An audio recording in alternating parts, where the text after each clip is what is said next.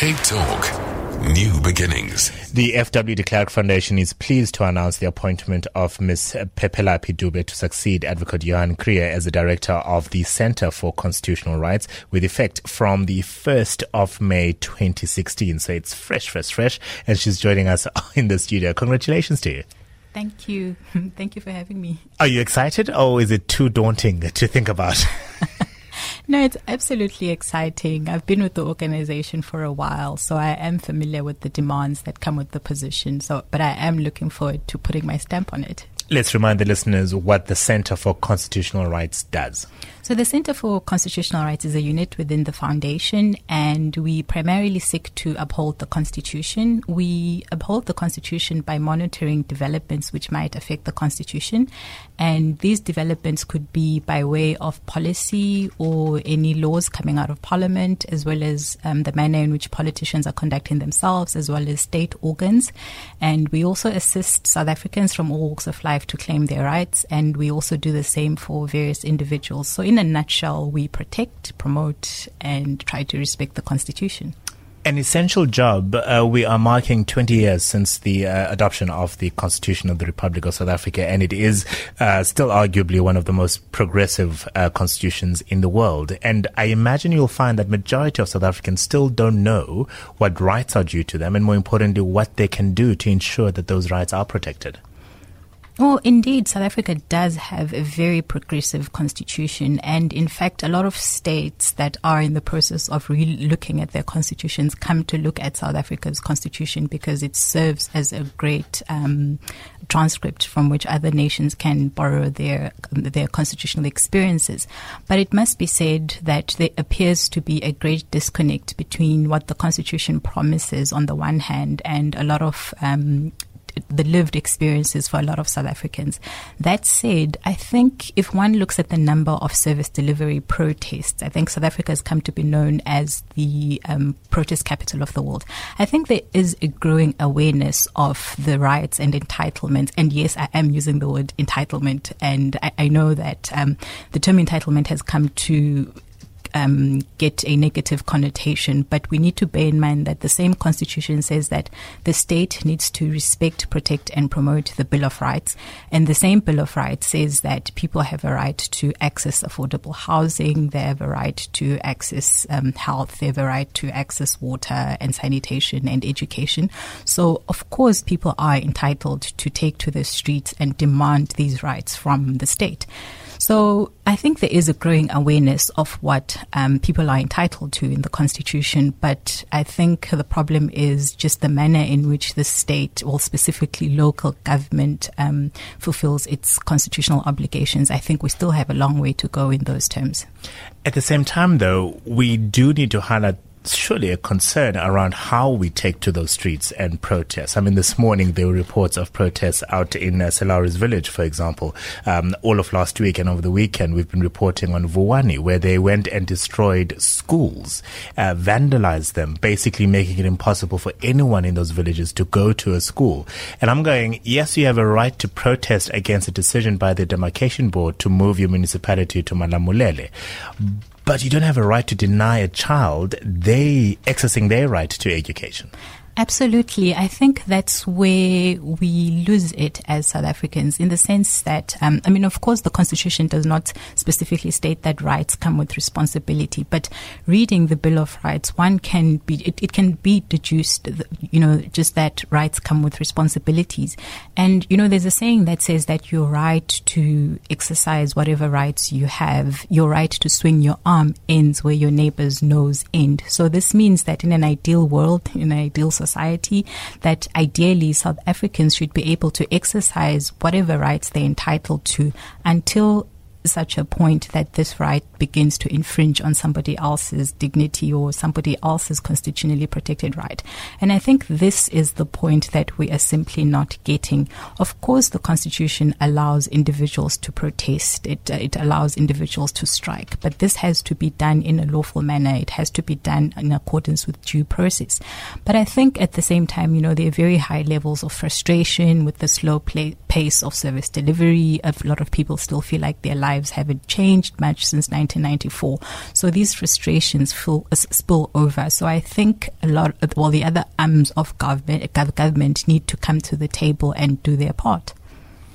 So if you could have a magic wand and put that into practice, I suppose, or put that in place today and have majority of South Africans understanding, one, that there is a thing called the Constitution and it affords you these particular rights, but with that come these responsibilities, what would that magic wand be? Well, my passion is education, really, and ideally I would have, all South African schools having world-class education. Every child who enters school from the first day, they start learning that, that the notion of constitutionalism is inculcated into every single South African citizen, so that we have a generation that grows up knowing what their rights and entitlements are in the Constitution, and in the same breath that they're able to afford these same rights to their fellow South Africans, and so that these would be the same individuals who would then be taking up places in the three arms of government, be it the judiciary, be it parliament, be it the executive. But these are individuals who are aware of what the Constitution demands of them. We've lived through an interesting period in South Africa where we find that Parliament hasn't really been protective of the Constitution, given, one, some of the behavior of the members of Parliament in that house at the moment, and two, somebody was saying that since Jacob Zuma got into power, this Parliament and the one immediately preceding this one has probably passed the least amount of legislation, which ultimately is what Parliament is there to do, right? Debate, dialogue over legislation that will hopefully improve the ability for government to deliver on the service and, more importantly, the promise of the Constitution of the Republic of South Africa. So Parliament there have been a few question marks as far as the advancement of matters constitutional for people of South Africa. Obviously, there have been a number of questions around the executive and what they're doing, decisions they've made that will advance the promise of the Constitution. And it has been the judiciary really in the last while that has almost come out as the champion for the Constitution, reminding both Parliament and the executive that, guys, you've got a responsibility here. And guess what? The Constitution tells you that you've got a responsibility. Absolutely. But I wouldn't be too concerned about the number of, about the amount of legislation that is being passed by Parliament, because I think South Africa really does not have a shortage of legislation. There are very few areas in South African law where you could say this is a gap which needs some form of regulation. I think just in terms of laws and policies in place, South Africa is very much on the right track. But what concerns me is the fact that Parliament, according to the Constitution, is supposed to hold the executive accountable. And not just that, but Parliament has a duty to provide a national forum for the public consideration of issues which affect South Africans. And I think on those two issues, Parliament is indeed falling behind.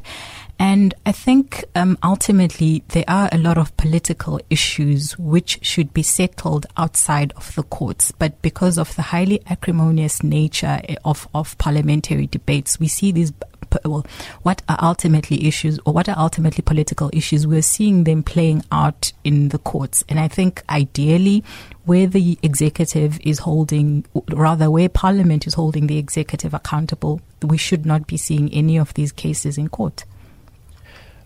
There's still much to celebrate, though, about, well, one, this country, two, the fact that we are a very strong constitutional democracy. Yes, absolutely. We have come a long way from 1994.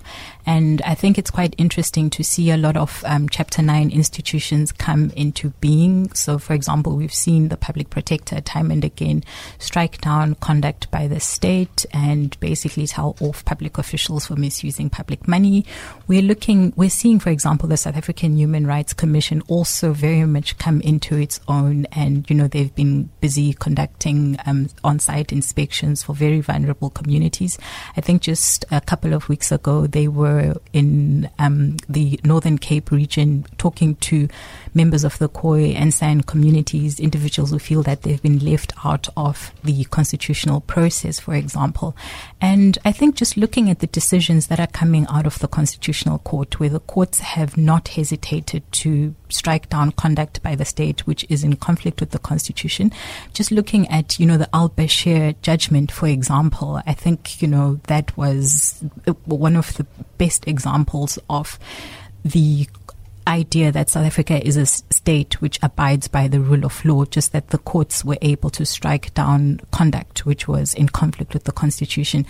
And I think even if we look at education, yes, South African education standards have been criticized, just looking at the statistics, the fact that we only have a matric class, we only have 50% of a matric class, making it up all the way to matric, the fact that we have a very high dropout at university. But it must be said that now is really the only time where we've seen this many people access education, and just the fact that there are more women than men at institutions of higher learning. And I mean, if you look at what statistics SA tells us, there's almost 100% enrollment in schools. So I think there has been progress that has been made in a lot of sectors, but at the same time, we still do have a lot of other concerns as well. We certainly do. My guest this half hour is the newly appointed director of the Center for Constitutional Rights, Ms. Phephelaphi Dube. We'll take a call or two on 021 446 0567. Your SMS is to 31567, and you can tweet me at Africa Melane after these. CapeTalk. Call us on 021 446 0567. The FW de Klerk Foundation announcing the appointment of Phephelaphi Dube to succeed Advocate Johan Kruger as the director of the Center for Constitutional Rights with effect from 9 days ago, the 1st of May 2016. She is my guest in New Beginnings this Monday afternoon. How did you get interested in matters of law? Funny you should ask. Actually, I always wanted to be a journalist. I always wanted to go into communication. I'm sure Africa, like me, you're a child of the 90s. And we very much, this was at the time when wars were first being televised. And I remember watching Christine Amanpour covering the war first in Kuwait and then Bosnia-Herzegovina, and I was absolutely hooked. I thought this was something that I wanted to do. This was something that I wanted to go into. But then I got a scholarship for university, and it was a scholarship for communication. And my mom sat me down and basically said, if you study communication, you will only ever end up in journalism, and that's really the only thing that you could do. Whereas if you study law, then you can still go into law, but with you can still go into communication, but with a legal background, and in that way you have many more opportunities. And yes, that was very much the intention, to go back into communication, but somewhere along the line I discovered human rights law and constitutionalism, and I just never looked back. And have you bought your mother a very nice Mother's Day present for you yesterday? Yes, that goes without saying. Because I imagine at the time you were thinking, oh, Mom, but you don't understand me. And thankfully you obviously acceded to her wisdom in this case. Yes, I guess so. But I also must say that I studied at the University of Fort Hare in Alice, which is a very rural place. And, you had cows and goats on campus, literally. I mean, it's a beautiful campus, set in the midst of the Amalotole Range. But at the same time, the University of Fort Hare has a rich history in terms of just a critical approach to law. So I think a lot of my lectures basically opened up my eyes to issues of social justice. And I mean, I studied law at the beginning, just when the new constitution was coming into effect. So it was quite interesting to be with your lecturers and just trying to decipher what exactly it means to have a justiciable Bill of Rights. What role does customary law play in a constitutional democracy, etc. So there, for me, the love for human rights law, the love for constitutional law was born, and it was cemented, and I've really never looked back. An impossible question. Is the law just?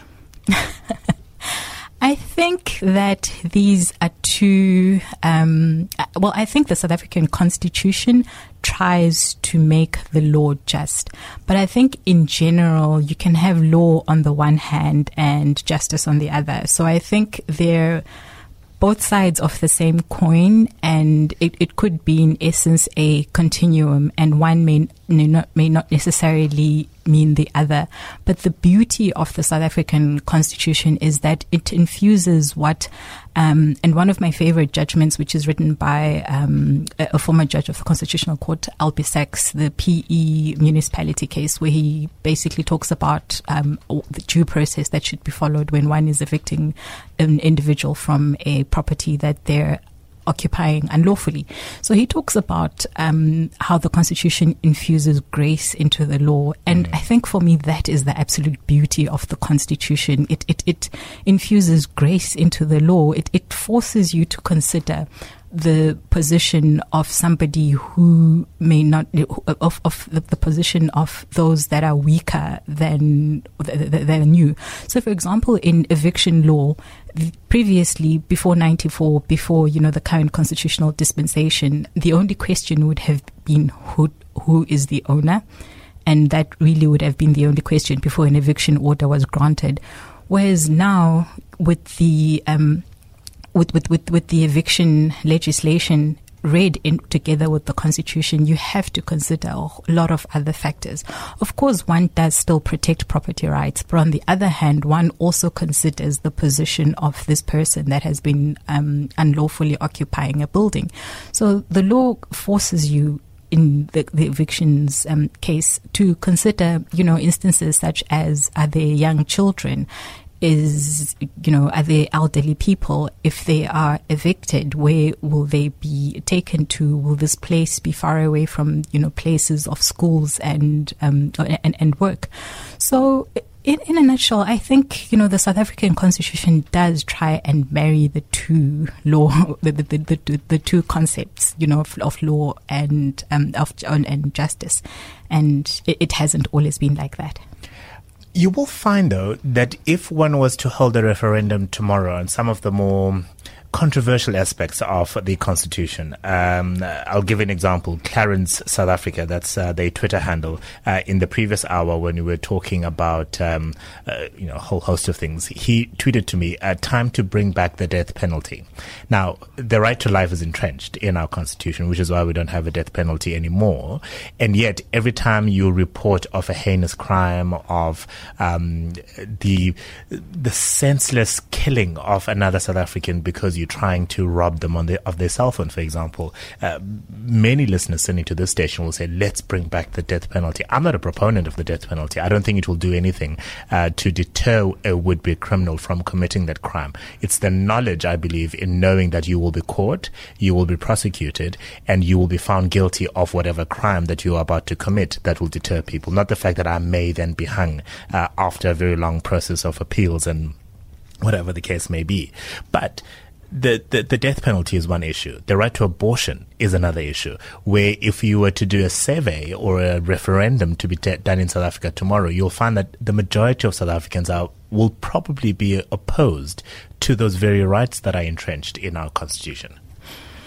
In law, that's what we call the classic counter-majoritarian dilemma, in the sense that you've got a democracy, that's made up of elected officials. But on the other hand, you have this constitution, which basically means that everything that these elected officials, that these elected officials are basically, for want of a better word, that they are hampered by what this document, which is what the courts say, based on what this document says, and the people that are in the courts are not elected. So it's always this tension in a constitutional democracy between the courts and the elected officials. But at the same time, specifically with the death penalty, it's very difficult to make a convincing argument for it if we look at the manner in which it's been historically applied in South Africa. Just the fact that it's more often individuals who are from poor backgrounds, individuals who cannot afford legal representation, who would more often than not end up receiving the death penalty. So even in comparable jurisdictions, in the United States, for example, there have been many instances where a jury has been, has arrived at a decision, and a decision, they've arrived at a decision, and it's been found that this decision was influenced by well, frankly speaking, a prejudiced perspective. So, there aren't many compelling reasons right now for there to be the death penalty in a constitutional democracy such as South Africa. But at the same time, we need to bear in mind that law serves as the higher ideal, in the sense that it gives us a certain level of objectivity. It gives us a measure of objectivity. I think you and I, Africa, are prone to, our human whims, our human weaknesses. It depends on what you had for breakfast. It depends on how good your coffee was. And, things like that influence your views. And whereas on the other hand, we have this wonderful standard, the law, and that's what serves as the higher ideal. Well, certainly congratulations on your recent appointment. I certainly wish you all the best as the Director of the Center for Constitutional Rights. And thank you very much for joining us this afternoon. Thank you for having me. That was Phephelaphi Dube, the recently appointed Director of the Center for Constitutional Rights.